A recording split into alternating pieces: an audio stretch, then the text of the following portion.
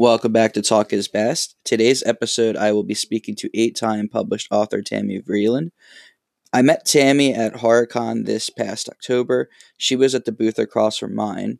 When you talk about experience, there is no better than Tammy. My conversation with Tammy begins now.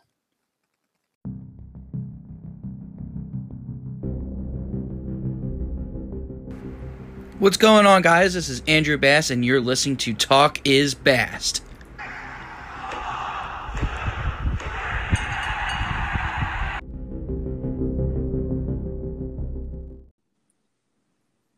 All right, guys, welcome back to Talk is Best. Fresh off her appearance on Alec Pangea's Drop-A-Line, I'm joined now by author Tammy Vreeland. How are you today, Tammy? I'm good. Thank you for having me, Andrew. Awesome. So let's get into it. When did you first decide to publish? I've been writing for 15 years. I was always more of an avid reader. To be honest with you, most authors have always been writing since they were, in grade school or high school. I, on the other hand, didn't start writing until I was in my 30s. So I decided I had a story that I wanted to write, and I had read so much through my lifetime. I thought, well, let's try it, and that's where I went with it. I took my first story, The Folks, and put it down to paper, and thought I'd have a go at it. That's awesome. And thinking back to like first time I decided to publish Sanguinary Song, I think by the time I finished that manuscript, it was for the first time that it really hit me that this thing might be something others might want to read. Is that like a type of feeling that you had when you published your first book? I do. I think, all of us have wonderful ideas, and it's a matter of how passionate we become with it and how we can be able to describe it to somebody. It really comes down to being a storyteller.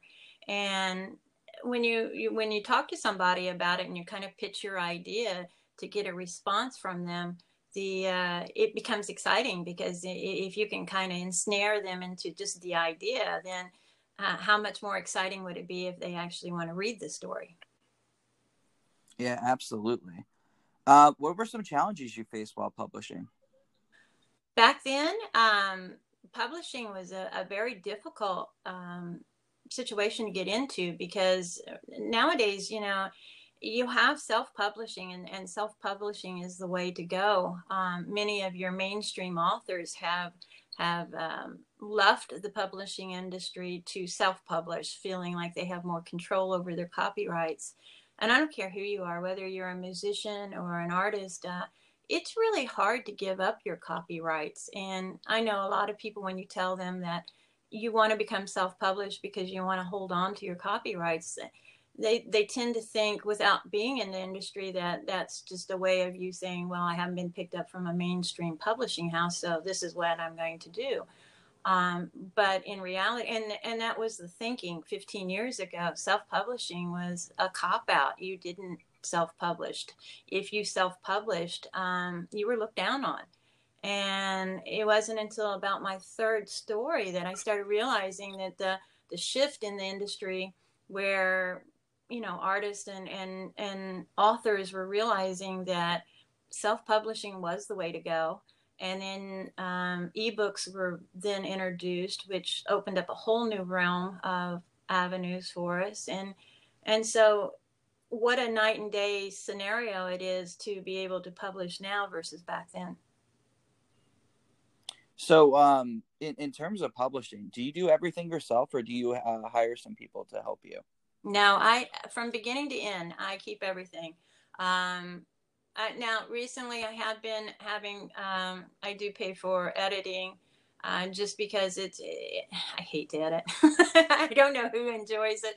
I give a lot of credit to who do it for a living, but I like to have my finger in everything, whether it comes to my covers. I design my own covers. I design, I do the plots, and the whole story is mine, so from beginning to end. That's awesome. I think that's been one of my biggest challenges, being in that process. Like, I'm almost done with the editing process, but it's been really hard to kind of give an editor a big leeway in my story. There was at one point something that I fought on with her. Like, she was like, "Yeah, this idea is like, not good." I'm like, "Yeah, but I think it is." It's like it was coming to that realization that sometimes your first idea isn't your best idea, but like you still have those instances where you definitely feel the need to kind of defend yourself and sort of fight for your original thought. Right. Well, I'll give you a classic example. With my first story, The Folks, I had, when I was trying to pursue the avenue of publishing, I sent the work out to one of these publishing houses, and they do what they were calling back then a robot editing, believe it or not. And so they take your manuscript, and they were basically kind of like spell checking it, but a little bit more than that. And so I get the form back on The Folks, and one of the things that stuck out in my mind, and you try to be open minded, and obviously when you write your story, especially when it's your first story, there are going to be a lot of things that you need to improve on. And so you try to be open minded. And there was this one thing that just stuck out in my mind and it was, I had written about the little girl next door, and they came back and they said, "Oh, you can't use that term. It's not politically correct." And Mm. I'm thinking to myself, what do you mean? It's a little girl next door. It just blew my mind. I wasn't, I did not know how they could possibly say that was politically incorrect. I didn't know how else to explain who she was, because she was the little girl next door. So you kind of wonder sometimes where editors, or in this case, the computer, was going with that. And so you kind of take a step back and try to figure out, but sometimes you have to stand your own too. So she basically tells you that the idea isn't something you want to go with because it's not politically correct. Correct. So you have the idea of like, what did you do after that? Did you take the advice? Did No. you Yeah, and see, like, how do you feel after not taking that advice, It took away from the story, because my main story was about a little boy who had imaginary friends, and his little friend next door happened to be a little girl. I mean, how much more could I use it as a description? I mean, I wasn't being politically incorrect by calling her a little girl. She was a little girl. So, I mean, where do you go from that? It just kind of blew my mind, and I just ignored it. And then, and that, it just led me to believe, like, sometimes you just have to write the story for yourself, and things will work out in the long run, I suppose. Yeah, and I think it's important to like recognize as a young author, or as an incoming author, the idea that um, sometimes you have to fight for your beliefs. Sometimes your way isn't necessarily the wrong way. It's just there's a whole bunch of different types of readers out there that believe certain things. You're going to have people that are going to love your book. You're going to have people that are going to hate your book. But the most important thing is present the story that you feel is the best that could be presented to a modern audience. And I agree 100%. And believe it or not, I have a lot of times when you've already published several books, you'll have authors come up to you and say, I have a story. Will you read it? Can I send it to you? Will you read it for me? And as an author, we all want feedback, and I try to make a new author realize that sometimes that's not such a good idea. First of all, you have to be careful with who you allow to read your story before it's published, because you don't know the people and how they're going to take things. But my way of explaining it, and I am perfectly honest, and this is why when I'm talking to another author and they've said, "I haven't read your story," I'm perfectly fine with that. First of all, it's very difficult for authors to even have time to write their own stories with all that we have to do, let alone read other people's stories. But it's not in the way you would think. My reasoning for not reading, and I honestly have not read someone else's story for 15 years, because I know who I am. I know the type of person I am. And if I read a story, I make that story my own. I use my imagination to put myself into that person's story. So I would never want to subconsciously use somebody's story later on in my lifetime or in my own work. So for me to stop myself from doing that, I stopped reading other people's works. And then when I explained to them, well, tell me about your story, I would rather you tell me in person and visualize it for me, because I can, and I know this is crazy and I'm trying to explain it the correct way, but I can watch horror movies on Netflix or on the TV shows all day long, and it will never affect my writing because someone else has visualized it for me. Does that make sense? I Yeah. haven't had to put myself, in that position in my own mind. So I never want an author to feel like I'm blowing them off because I won't read their works. That's not. I'm actually trying to be very respectful, and we do want to have that feedback. And one of the ways I found that worked for me, and I kind of stumbled across it, to be honest with you, and it was actually two things in one. One is my husband is definitely not a reader. He just will not read anything. I just go figure, I'm married to somebody who won't read any of my stories, which is frustrating. But in the same aspect, it's kind of refreshing because he's awesome for me to be able to bounce ideas back, and I am allowed to read to him. And if I'm reading to him a chapter that I just wrote, as soon as I'm finished, I'll look at him and I'll go, okay, how was it? Did I, can you visualize it? Is it, and he'll go, oh yeah, I can definitely identify with the characters, or, well, this one character may need to be stronger. And it really helps me because, I'm getting that feedback. But the one big thing, and I think a lot of authors haven't really tapped into this. And like I said, I stumbled on this, and this has really helped me throughout my career. And that is, I have a lot of truck driver friends who, they get bored, riding along, and audiobooks are a big thing. And so one of my truck driver friends was like begging me to do my books in audio. And so I thought, well, okay, I'll try it. And I started, and believe me, it's not an easy thing to do. Yet again, it is something that is very difficult to get into because you have to have a good microphone. You have to have complete silence. The dogs can't be barking. The phone can't be ringing. You can't clear your throat or drink anything. So you Yeah. have to be, really. And you want to talk about editing. That's something that you really are constantly editing. But what I found, why I use it as a tool, not so much to write it, because I'm not doing them anymore, but I use it as a tool that when I read a chapter or when I finish a chapter, I force myself to read that chapter out loud. And the reason being is when we read something, it's so easy to skim over a previous mistake several times. You can see something that's misspelled and your mind's already corrected for you, so you don't actually know to fix it. Whereas when you're reading your story and you read it word for word outside, not only are you catching mistakes, but you're sensing the flow of the story. So I really encourage any new author or a published author that's been doing it a while, try it. Try to see how your story sounds when you read it aloud. Absolutely. And there's a lot to unpack there.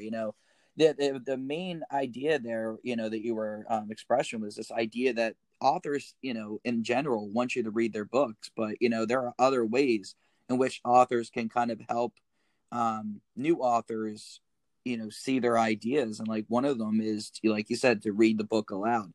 That's something I do. I mean, my cats think I'm absolutely insane because I'm sitting there going back and forth in different voices, trying to catch my own mistakes. And, I, for one, edit myself constantly, to to my detriment, because I think I get in my own head at some point. But, I do think that it's helpful because I do catch things all the time. The other thing you brought up was that idea that, sometimes it's better to talk about an idea to somebody as opposed to just reading it. You know what I mean? Right. Reading it is fantastic, but I think talking about an idea is even better. And this is something that Alec and I do.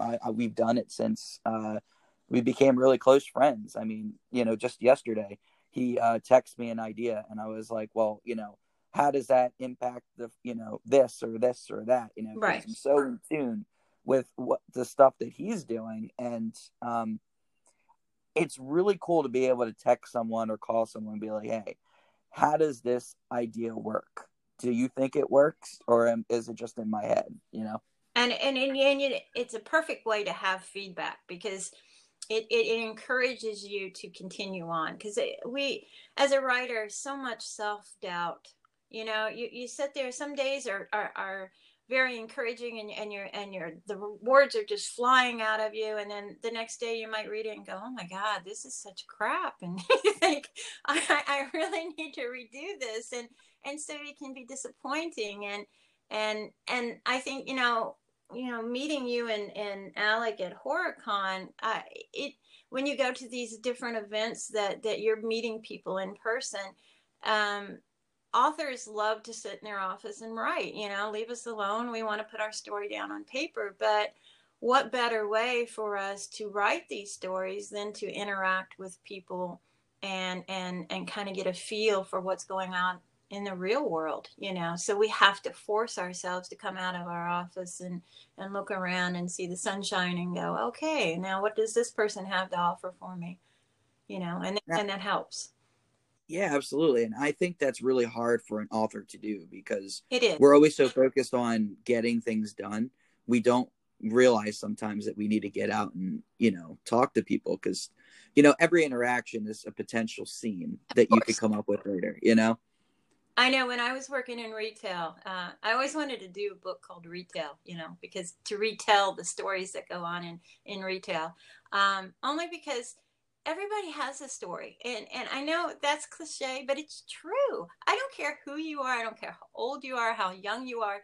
You have a story to tell. And I find it fascinating to listen. And a lot of people don't listen. And you'd be surprised at what you can hear and how you can apply it to you. And we're always striving to give depth to our characters, or to try to have new characters that people can identify with. And if we're just sitting behind a screen, not realizing that those characters are literally right across the street from us, get out there, and be inspired is basically it. Yeah, absolutely. So I heard you mention earlier about audiobooks. Is this something you're trying to pursue now? I have no time to do it. I did enjoy it. I did 4 of my books in audio. Response, people don't like my voice. That's why I was a little worried about coming on your show. They can be brutal, and I get it. I really do. I don't do voices. This is basically was me reading my own story. And you would think as an author, oh, you're going to nail it because you know what kind of emotions you want to give to this character, that character. Not so easy. I'm not an actress, and I've never taken acting courses, and reading is acting. And so I might be able to write, but I definitely obviously can't read. So they're brutal out there, and they come and they tell you exactly what they thought of it. And like I said, I get it. When you're in the car, you don't want to be put to sleep by somebody reading their story. And I tend to do that to people. So hopefully it's not the story, but just my voice. Well, just certain people are better at reading. It's like you look at me and Alec. Alec has his reading show. Like he's the reader of the Right. two. I mean, if I'm reading, for myself. So Right. Alec and I have recently talked about doing it, and he's like, I'll do it. I'll record, for him and for me, which would be kind of cool. But it's all about, like you said, putting in all that time and finding out It, ways it, to entertain other readers. it is. But also, it has to be just like what we do for writing. when it all boils down to, and the reason why I did it, not only did I do it for a friend of mine, and he loves them. He listens to them all the time, bless his heart. But I did it too with thinking, okay, well, you know what? One day I'm going to be in a nursing home and I'm not going to be able to read my stories. And what better way for me to hear my voice back in the day reading this story? And so, you think about things like that. And so make the time. I don't care if nobody ever hears it, do it for yourself. And it might be worth it to you one day. Absolutely. And especially when you're at live events. And we'll get into like the things about live events in the next segment, but like just a quick little tidbit. Like I noticed like a lot at events, people come up and this is what they'll say. They'll either say, one, I don't read, or B, I don't have time to read. But if you had an audiobook, I totally get it. So it's like people would rather listen to it on like a podcast format like we're doing right now, as opposed to reading the story, which like to me, I'm still surprised by that, but it's the sort of the generation that we've come into today where everything is, on electronic devices, where everything's at the click of a button. Right. And that's another thing too, though. I mean, now there's programs out there that will, and I tried experimenting with that when it came to my audiobooks. Okay, well, maybe I'll change my voice throughout the story and have it be a little child, the little girl next door, or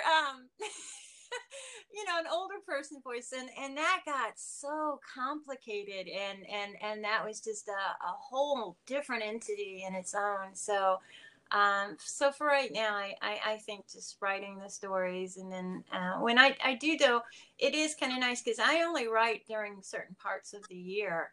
And so on my downtime is when I try to experiment, and like with the audio, I decided to try that. And it was cool. It definitely was interesting. That's for sure. And like, what format did you use to record? I'm curious.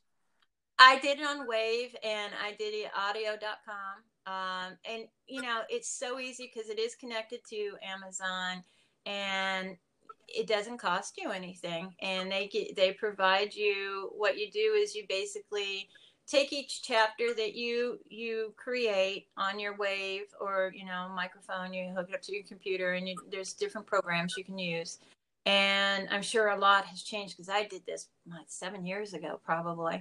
So I'm sure with all the apps and everything, there's so much more to be able to do. But basically, what you do is you set up your account, and you submit a chapter at a time. And then once you have them all done, then they put it all together and sell it as a book, an audiobook. So they pretty much do everything for you, like self-publishing. Wow, that's incredible. I mean, we've been looking at different mediums, Alec and I, for how to do it, and like we're even thinking about trying Anchor for it because of its just distribution.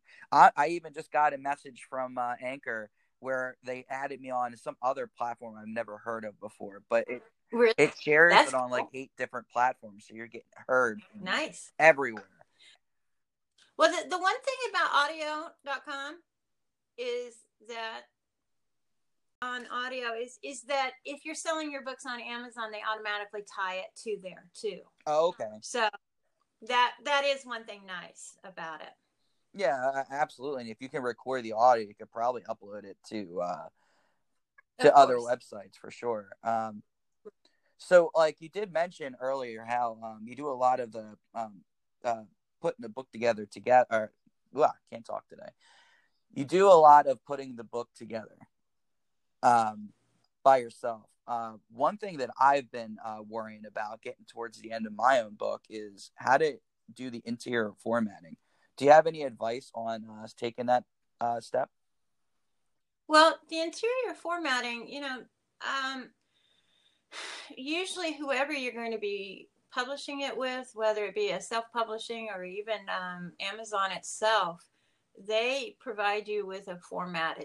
So basically you're just inputting it, and they've already have what the gutter, because it can get confusing. What top margins do I use? What bottom margins? Right and left. I have to have a gutter so that the seam of the book will fall in the right place.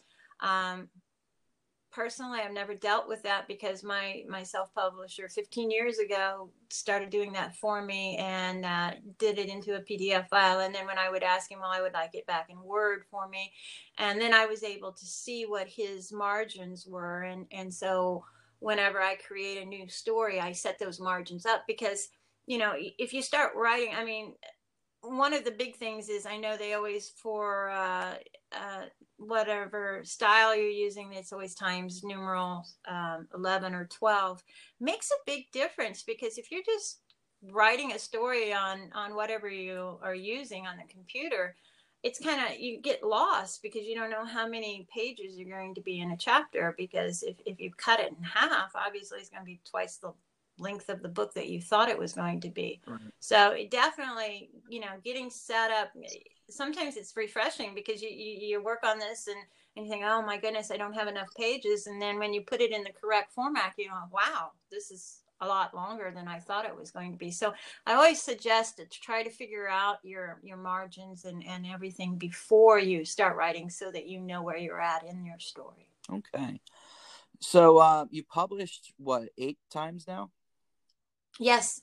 8 horror books in the horror genre and 5 children's books. That's awesome. So my question to you right before we wrap up this segment is, once you publish a story, does it get easier the next time around? It's about the same, really, because it's the same format. That's why I never did anything differently, because the first publisher who published my first book did such an awesome job, and he put me out in so many platforms. I was on Amazon, Barnes and Nobles. At one point in time, I was on Tower Books, and I was so excited because when it came up on the screen and it said, if you like Stephen King's book, you're going to like the new book from Tammy Vreeland. And I was like, oh my gosh, how exciting that is. So I screenshot it and framed it in my office. That's fantastic. So it is. It's exciting. So he's always looked out for me, and so when I get my book done, I just give it to him, and he puts it. And I'm still shocked to this day when I type my name in some of the places my books come up on. All right. So I'm having a great time talking about publishing with Tammy, but when we come back, we are going to be talking about events as an author. How does an author stand out or get noticed? But first, I want to take a moment to talk about Twitch streamer Wobbleline. Do you have any interest in MMOs? Are you a Final Fantasy fan? Perhaps you want to see a particular game streamed? Well, Wobbleline has all that and more. Wobbleline streams both Final Fantasy XI and Final Fantasy XIV. Both are MMOs in the Final Fantasy franchise and also enjoyable experiences. His schedule is currently 5 p.m. until 10 p.m. Eastern on Twitch.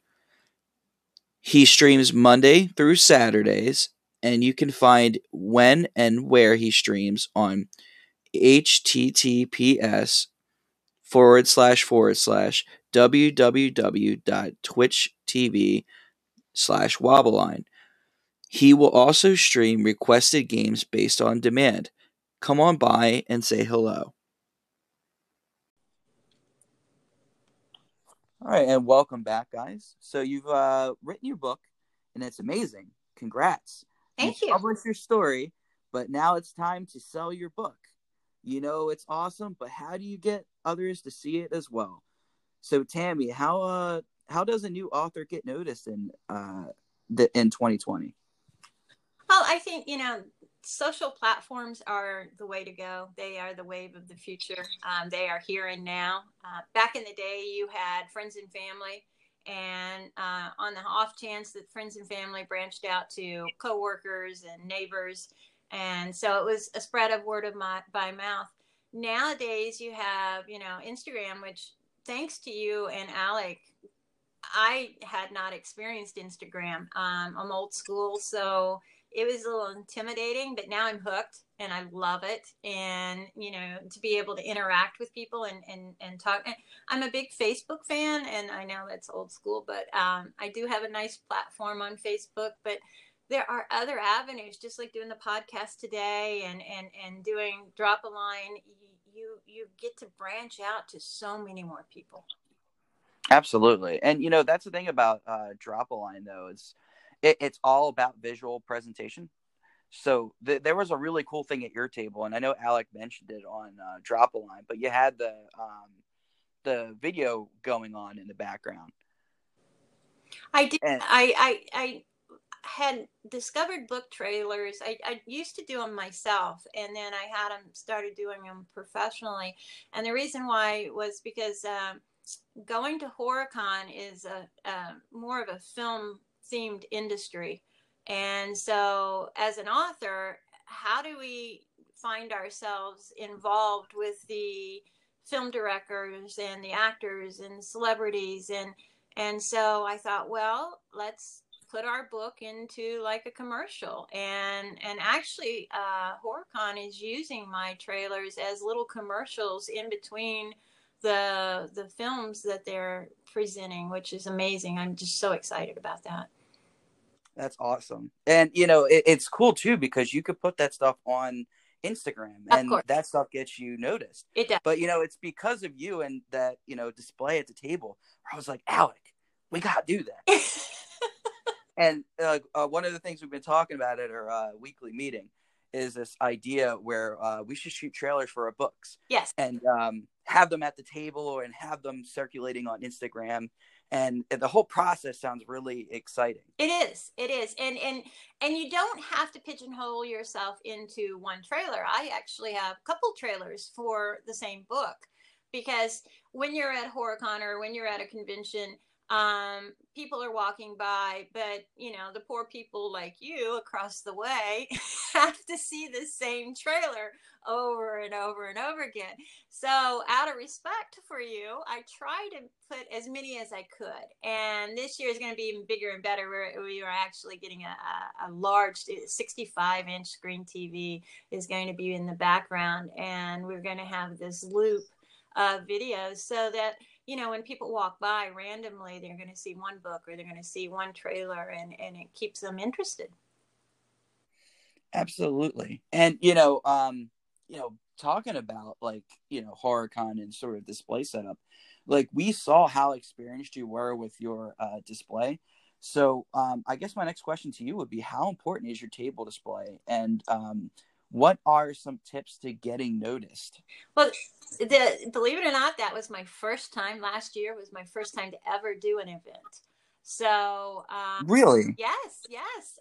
So we had gone to the HorrorCon as patrons in March of last year, and met some many interesting people. That's why I love it, because everybody was so friendly and they were so accepting, and it didn't matter if you were a vendor or an author or a movie screenwriter. It didn't care.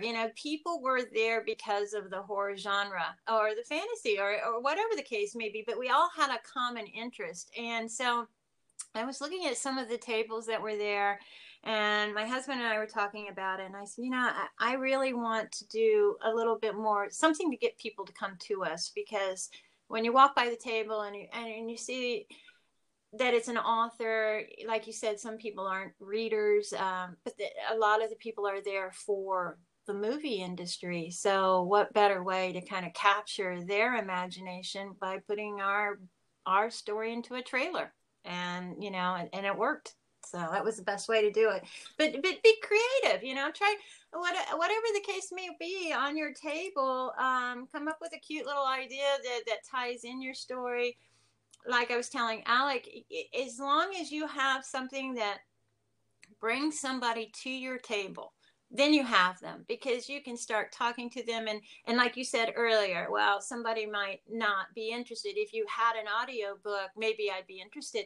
But this is where we get to when we're talking to the public and they come up to see what we have to offer, they may not be interested in my book. They may be interested in a fantasy book. But this is why I wanted to know what you and Alec were doing, or I wanted to know who was next to me, because if I didn't have something to offer the public, I could direct them to somebody that they might be interested in.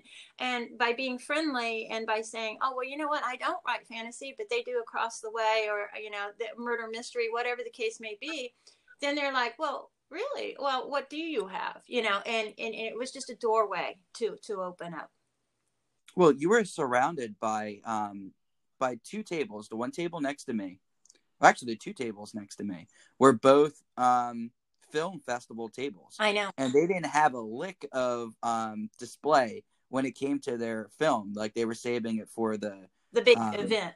yeah, the big event. And then the other person was like a hat. They were selling like Vendor. hats or something. Right, right.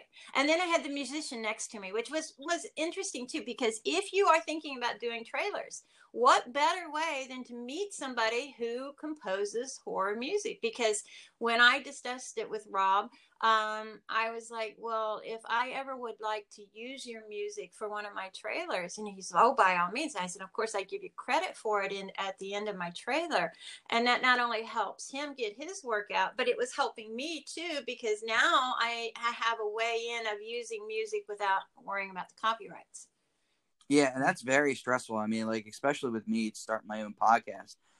My intro is good, but I would like to do better with it in the future. So it's like, all right, well, how do I get music and how do I get an intro, and not break the bank while doing it? Well, So being able to make those connections and have something like that is just fantastic. and I hate to say it, but one of my secret tools that I use for when it comes to copyrights is Pixabay. I don't know if people are familiar with Pixabay, but it's Pixabay. Look it up, use and abuse it. What it is a site that allows you to use other people's photos and video, and they provide you with the licenses, and it's free. And so, what better way to create book trailers or even create, books or whatever, book covers, because you have access. And the reason being is these people that are photographers who are wanting to get their name out are putting it on this platform and agreeing that it's a commercial use. So you can use these photos for commercial use. It clearly says it as a license. So it's the best tool out there, actually. Wow. And see, that's a good thing about talking to new people because, I would have never heard of anything like that, Oh, had it's it not brought addictive. me on You're gonna love to it. the podcast today. It is so addictive. I'm telling you, you're gonna, as soon as you get off, you go and you check that out, and you're gonna see all these images. And whether you are looking for a picture from a tree or a mailbox or whatever, and you think, wow, this, and what I do is, if I do come across an image that I want to use, I make sure I take a picture of the where it clearly says that it can be used for commercial use, because then that way I feel like I'm covered, because Pixabay is a platform that does allow these things to be used. Absolutely. So talking about like the different things that might draw somebody to the table, there's things that I've noticed since I've sort of taken over sort of creative control of Alex space during events. Well, it's funny that I say it like that because I've always supported Alec. I've always gone to his events. He's never had to ask me. I always just show up. Oh, Support he's him. going to be putting you in a Shark Tank before long. You know that. That's the next step.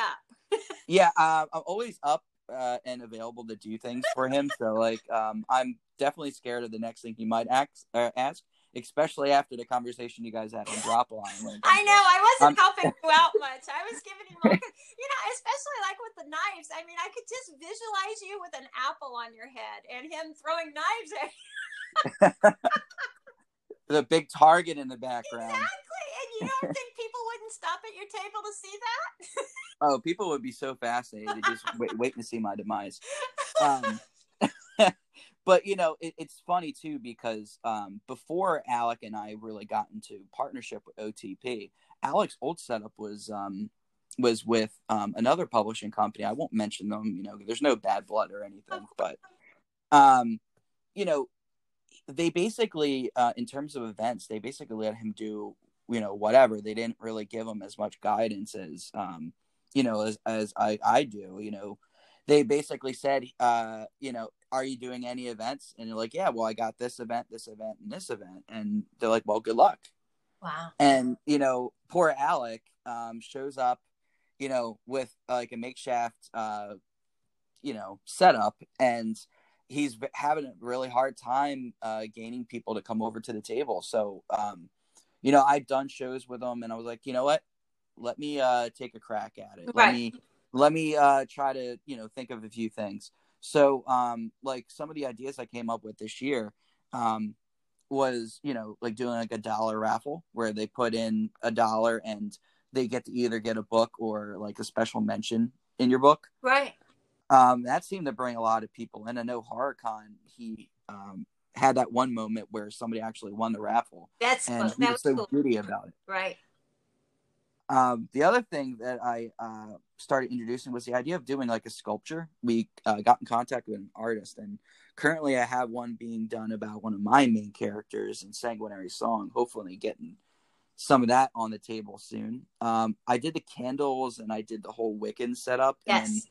he did his whole knife setup, and we had the big cauldron in the corner and like sort of held our dual thing. I had a stake in one side, he had a knife in the other, Right. and I was like, that's sort of the setup that we used for that 3 weeks where we did the 4-H fair, where we did Collinswood Book Festival, where we did HorrorCon, and but before we really got OTP off the ground and where we could be official, I really started to notice how people were starting to pay more attention to the setup. Right.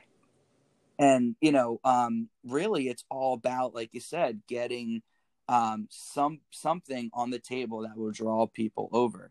And it's like, I remember, thinking of the candles. I'm like, what's more Wiccan than candles? Right. And then I'm looking across at the table and I see these beautiful candles on your table. And I'm like, her candles are better than my candles. Where did you get them? I got them at the end of the sale of Halloween. Yeah, and you were telling me all about it. I went said, right yeah, on go Amazon. to I was Michael's, looking at go it. to, whatever, Spencer's, but wait until the end of the season. Never pay full price. But I mean, it's these little things that get people involved in it. And, like the dollar raffle for the setup, Right. and you have the TV and was drawing people over. And we're thinking about and doing take it stuff the like next that. step. You need to start dressing in full costume too. I don't care if you just throw some contacts in your eyes. We were having fun with it, and we really hadn't gotten, but now you won't believe what we've got coming up. I mean, we went full out this year. Our costumes are phenomenal. And Oh, I believe it. I, 100%. I could not, I really wanted something different because, you have your typical vampire look, you have your typical zombie look, whatever the case. And we really like steampunk, but we wanted it to be like a whole genre of its own where it's a steampunk horror.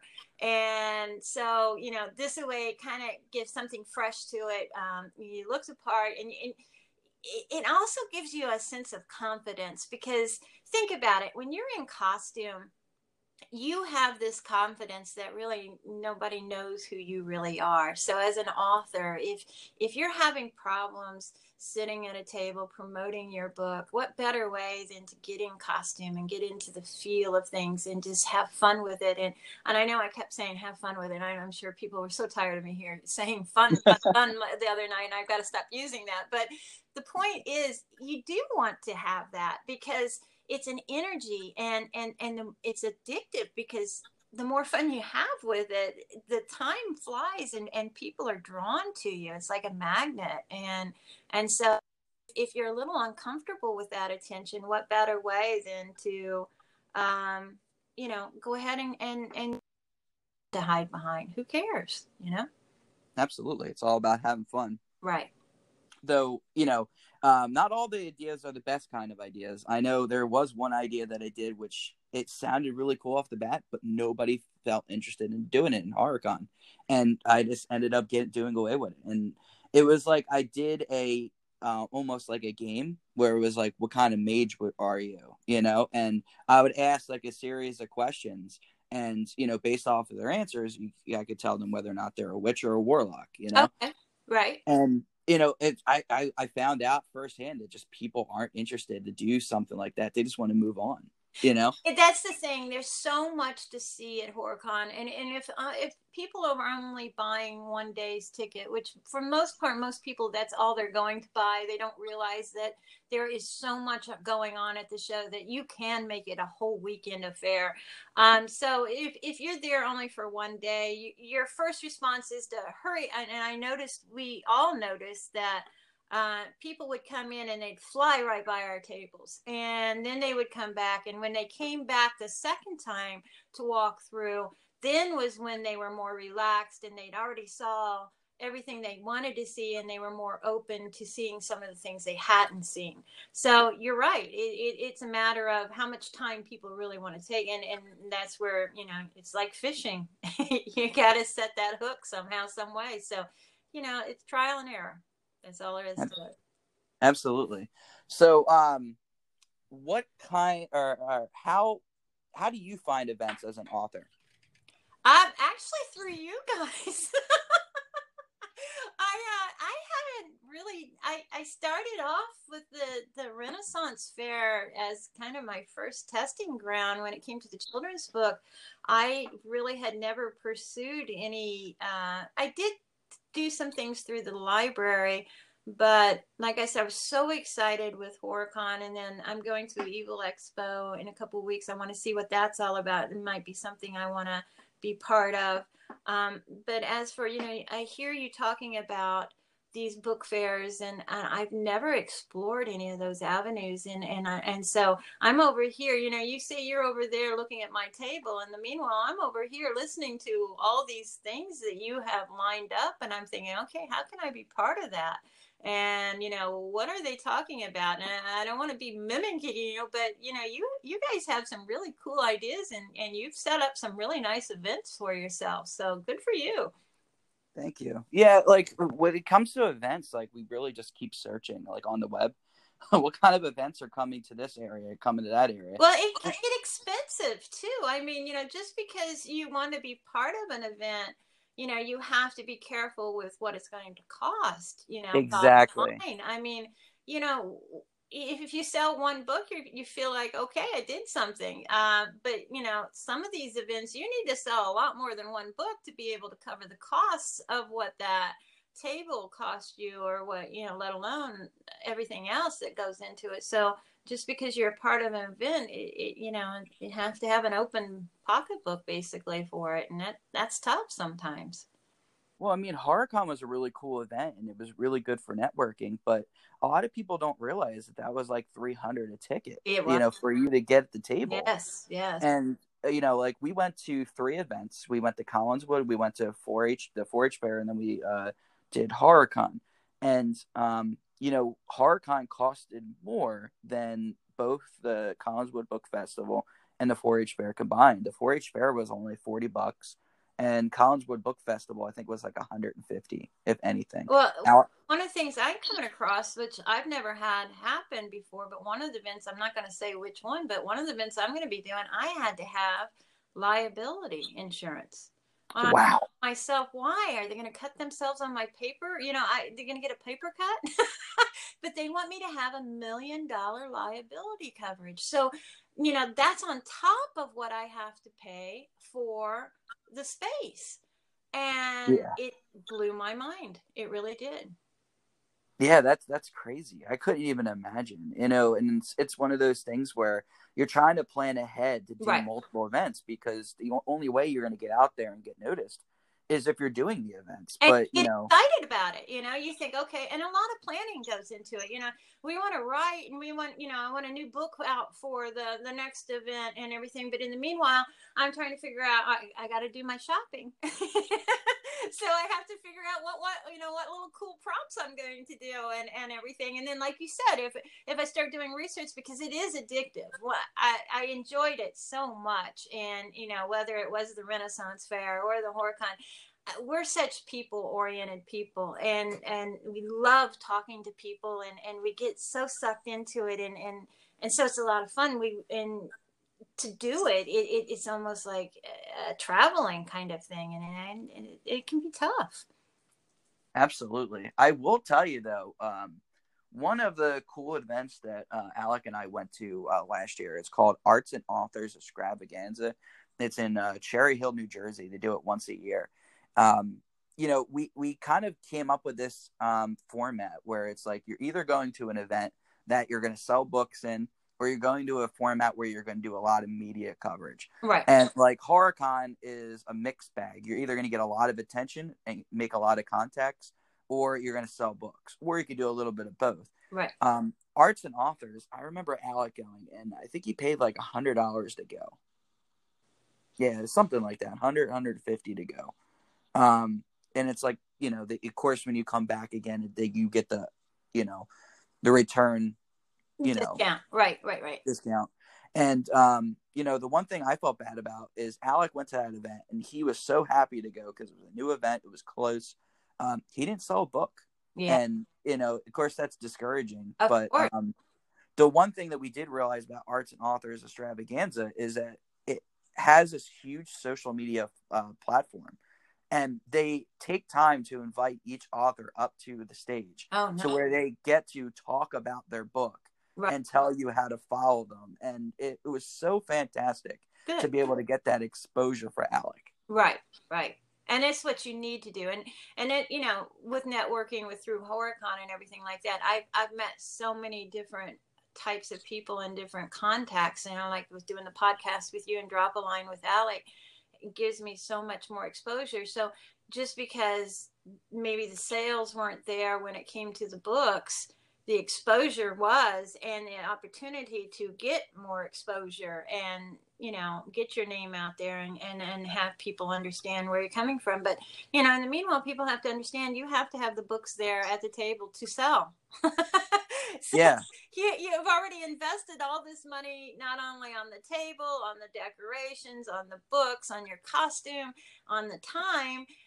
It can be frustrating if it doesn't go the way you want it to. So you have to go in open-mindedly and realize, what's all behind this, because a lot of people don't see the behind the scenes.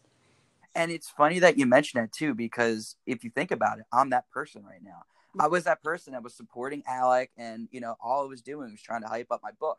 Right. But I don't have a book to sell at the moment. Right. At October, the height of when I could be selling my book, I had all these people come over, and they were so entertained with what I was telling them. Right. But I didn't have the book to sell them, and a big part of me thinks that if I had the book, I probably could have gotten some sales. Sure.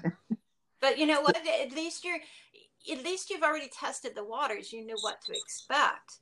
So, we were talking about at the very beginning of this segment is what can we do? And that falls right back to all of this social platforms that we have, how much opportunities we have to meet everybody and different things. I just started on an app called the Slasher app, and yet another format that I have to build friends and get contacts. But there are a whole group of different types of people that I didn't even have contacts with through HorrorCon or through Instagram. So yet again, I'm expanding and growing my audience, and it's really exciting. It is an exciting time. And you get a whole bunch of people there from that app that are looking to grow their audience as well. So of course, it seems like we're all collaborate. Since it's a new app, there's a lot of people who are starting. I mean, there's some that have, thousands and thousands of followers. And then there's these others that are just beginning to start out like I am. And so they're hungry to become a friend and get that contact. And that's what we need to do. Everybody's got to start sometime. That's how I felt with Instagram. I'm really starting so late in the game when it came to Instagram, because people have been doing it for years, and so I just wanted to really hit it as hard as I could for the first couple of months and then make it look like I'd been doing it for a while. So, but thanks to you and Alec, I'll give you credit. It's all because of you. Well, that's just the thing, though. Like, you guys can collaborate with all those people you meet, and both of you trying to grab a following, and like with things like Drop a Line or Talk Bad Tuesday or the daily readings, or even Talk is Best. You can come on the show as many times as you want, and you never know how much that following has grown since the last time you've been on, and that's another person that is looking at your stuff. Right. Exactly. And that's what Alec was talking about, how cool it is when the people who are watching the show start interacting with the other people who are watching the show. And now we've kind of branched off and we're talking among ourselves, and then we may have somebody that we want to recommend, or we know somebody who might be interested in it, and it grows before you know it. Yeah, absolutely. So when we come back, I'm going to be putting Tammy into a special HorrorCon themed hot seat. But first, I want to introduce a new segment called Over the Top Rope, where I talk about the big news from professional wrestling. And welcome to a new segment here on Talk is Bass. It's called Over the Top Rope, and it is all about professional wrestling and what we should be watching in the world of professional wrestling. This week is a big week for professional wrestling, WWE in general. You have basically Worlds Collide event, which is basically WWE UK and WWE NXT colliding. That's on Saturday at 7 p.m. This is going to be a really awesome show. You guys heard me rave about how awesome NXT UK was and their takeover show. It's definitely going to be something you won't want to miss. The two best brands in professional wrestling are going head to head. And there's a lot of exciting matches like Undisputed Era versus Imperium, Finn Balor versus Dragunov, and of course, you won't want to miss Mustache Mountain versus DIY. That's this Saturday at 7 p.m. Also, this week is the Royal Rumble. We talked in great length about this with Blake on last week's show, but this Sunday at 7 p.m., the Royal Rumble officially starts. Of course, there's going to be a 2-hour pre-show beforehand, but this is one of the big 4 pay-per-views, and a lot of people look forward to it. It's one of my favorite pay-per-views. I gave a few predictions last week. I think I'm going to tweak them just a little bit. I said Roman Reigns is going to win the Royal Rumble. I still think that's definitely going to happen. But I also want to throw in Drew McIntyre. I think Drew McIntyre is a good choice to win the Royal Rumble. If it's not Drew McIntyre, it's definitely going to be Roman Reigns. I have a strong feeling about that. Obviously, whoever eliminates Brock Lesnar will be feuding with him for the title. So whoever wins will be taking on The Fiend, most likely, for the Universal Championship. And not only that, but you have the women in the Royal Rumble match this year. And I think Shayna Baszler is a good, strong pick to win the women's Royal Rumble match. She has a lot to prove. She's coming off of one of the best years of sports entertainment. She was a dominant 2-time NXT champion. What better way than to throw her into a new competition field would be to have her win the Royal Rumble and go on to dominate at WrestleMania. And of course, this week on AEW, you have Chris Jericho's Cruise, where AEW will be emulating this week. A lot of cool action going on there. MGF got thrown into a pool, which is always hilarious when you see a very energetic heel kind of get his just dues. And that's pretty much over the top for this week. Definitely want to tune into AEW this week. It was an awesome show, and you won't want to miss WWE Worlds Collide and, of course, WWE Royal Rumble. This was Over the Top Rope, and now we're going to get back to Tammy Vreeland.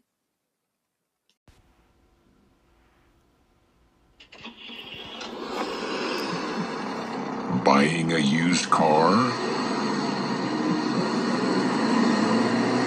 Make sure previous owner isn't included.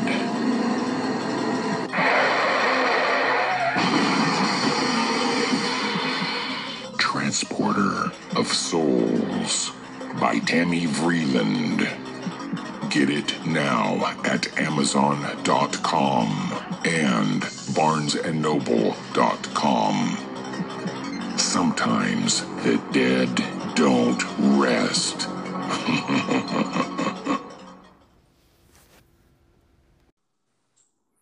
And we are back, and it is now time for another edition of the Hot Seat. Are you ready? I think so. All right. Freddie or Jason? Freddy. Alien or Predator? Predator. Scream or Michael Myers? Scream. Classic horror or modern horror? Classic. Chucky or Chucky. zombie or vampire? Oh, vampire. I'm going old school with this one. Nosferatu or Dracula? Oh, that's tough because, I'll say Dracula. A Quiet Place or Get Out? Oh, come on. Really? Oh, I guess A Quiet Place. All right. It or The Exorcist? Exorcist. The Grudge or The Thing? Oh, now they don't even go together. Come on. Thing is a classic and in its own. It can't even be compared to something. But so I'm guessing The Thing. Oh, but I like the other one too. What was the other one? The Grudge. The Grudge. Oh, I like The Grudge though. So both. I'm going to go with both. All right. If your series could cross over with any horror franchise, which one would you choose? My goodness. I guess that's Exorcist. All right. And that is another edition of the Hot Seat. This one was horror. Thanks for playing along there. It looks like you had some fun. So I want to take a second to thank you, Tammy, for coming on to the show. It was very exciting to have you. And you're also welcome to come on in any other show. Just let me know. I appreciate that. It's been exciting to be on this. I have to admit, this was my first podcast. You make it so easy. It's funny. I've been getting like compliments on how structured my podcast is, and it really doesn't take that long to record. It doesn't. But it also is the interaction. You're very good at making somebody feel comfortable and showing them the ropes. So we appreciate that as well. Thank you so much. So how can we reach you on social media? Okay, so my main website is www.tammyvreeland.com. You can also find me on Facebook. Tammy Vreeland's Horror Books is for the horror genre. Children's book would be Tammy Unseen Beauty by Tammy Vreeland. Instagram is hashtag, or well, I don't think it's hashtag. It's just Tammy. Yes, it's at. There you go. At Tammy White Noise, lowercase, and Tammy Unseen Beauty, lowercase. And I have a Twitter account I haven't used in years, so I don't even know if it's active. So I won't even go there. Yeah, don't feel bad. I have a Twitter as well, and just like Snapchat, I never touch it. I just didn't get it. It's kind of like smoking. I just never got it, so I just left it alone. Had to have it, but I left it alone. So to follow me, you can follow me at Andrew Bass 24 or on Facebook at Andrew Bass Author. You can also leave a message on the leave a message function on the Anchor app. Just search for Talk is Bass. And there, if you are looking to promote something, you can record a promotion for yourself, or you can send me a message that you want played on the air, and I'll happily do it. What about upcoming shows? Do you have any events coming up? I have, as we've talked a lot about today, HorrorCon, obviously, and it's March 27th, 28th, 29th. Then I have the Renaissance Fair, New Jersey Renaissance Fair is May 23rd, 24th, 30th, 31st, June 6th, and 7th. And also those were 2 school days for June 6th and 7th. I have a couple things coming up at library events. Haven't really nailed them down yet. And also at Goddard Schools. Awesome. And whenever you get those dates, feel free to use the record a message function, and we'll get them up on the podcast so that anybody listening could slide on by those events. Sounds good. All right. In terms of upcoming shows for Talk is Best, we have an upcoming show with Twitch streamer Wobbleline. That'll hopefully be next week. I think we're recording that tomorrow. Very excited. I've recorded 3 podcasts this week. That's awesome. Yes. And I'm going to be getting Alec back on the show. I know we're going to go over DC Crisis Recap. And I know that I am going to do a podcast on the upcoming Royal Rumble and Worlds Collide event for WWE NXT, the professional wrestling brand. So there's a lot to look forward to with Talk is Best. You get a whole wide range of topics from writing to sports entertainment and other academic activities like Twitch streamer Wobble Line. So you're not going to want to miss a show. Nope. So once again, I would like to thank you, Tammy, for coming on and shooting the breeze for me. But before we ride off into the sunset, do you have anything else you would like to share with the audience before we go? Nope, just always remember your classic line, a writer writes. So get out there, put your ideas down on paper, take that chance. It'll be the best thing you ever did. All right. Thank you so much. And that's our show. I want to thank everybody for joining in with us. All new episodes of Talk is Best air every Saturday. Thank you guys for joining us. Thank you for having me.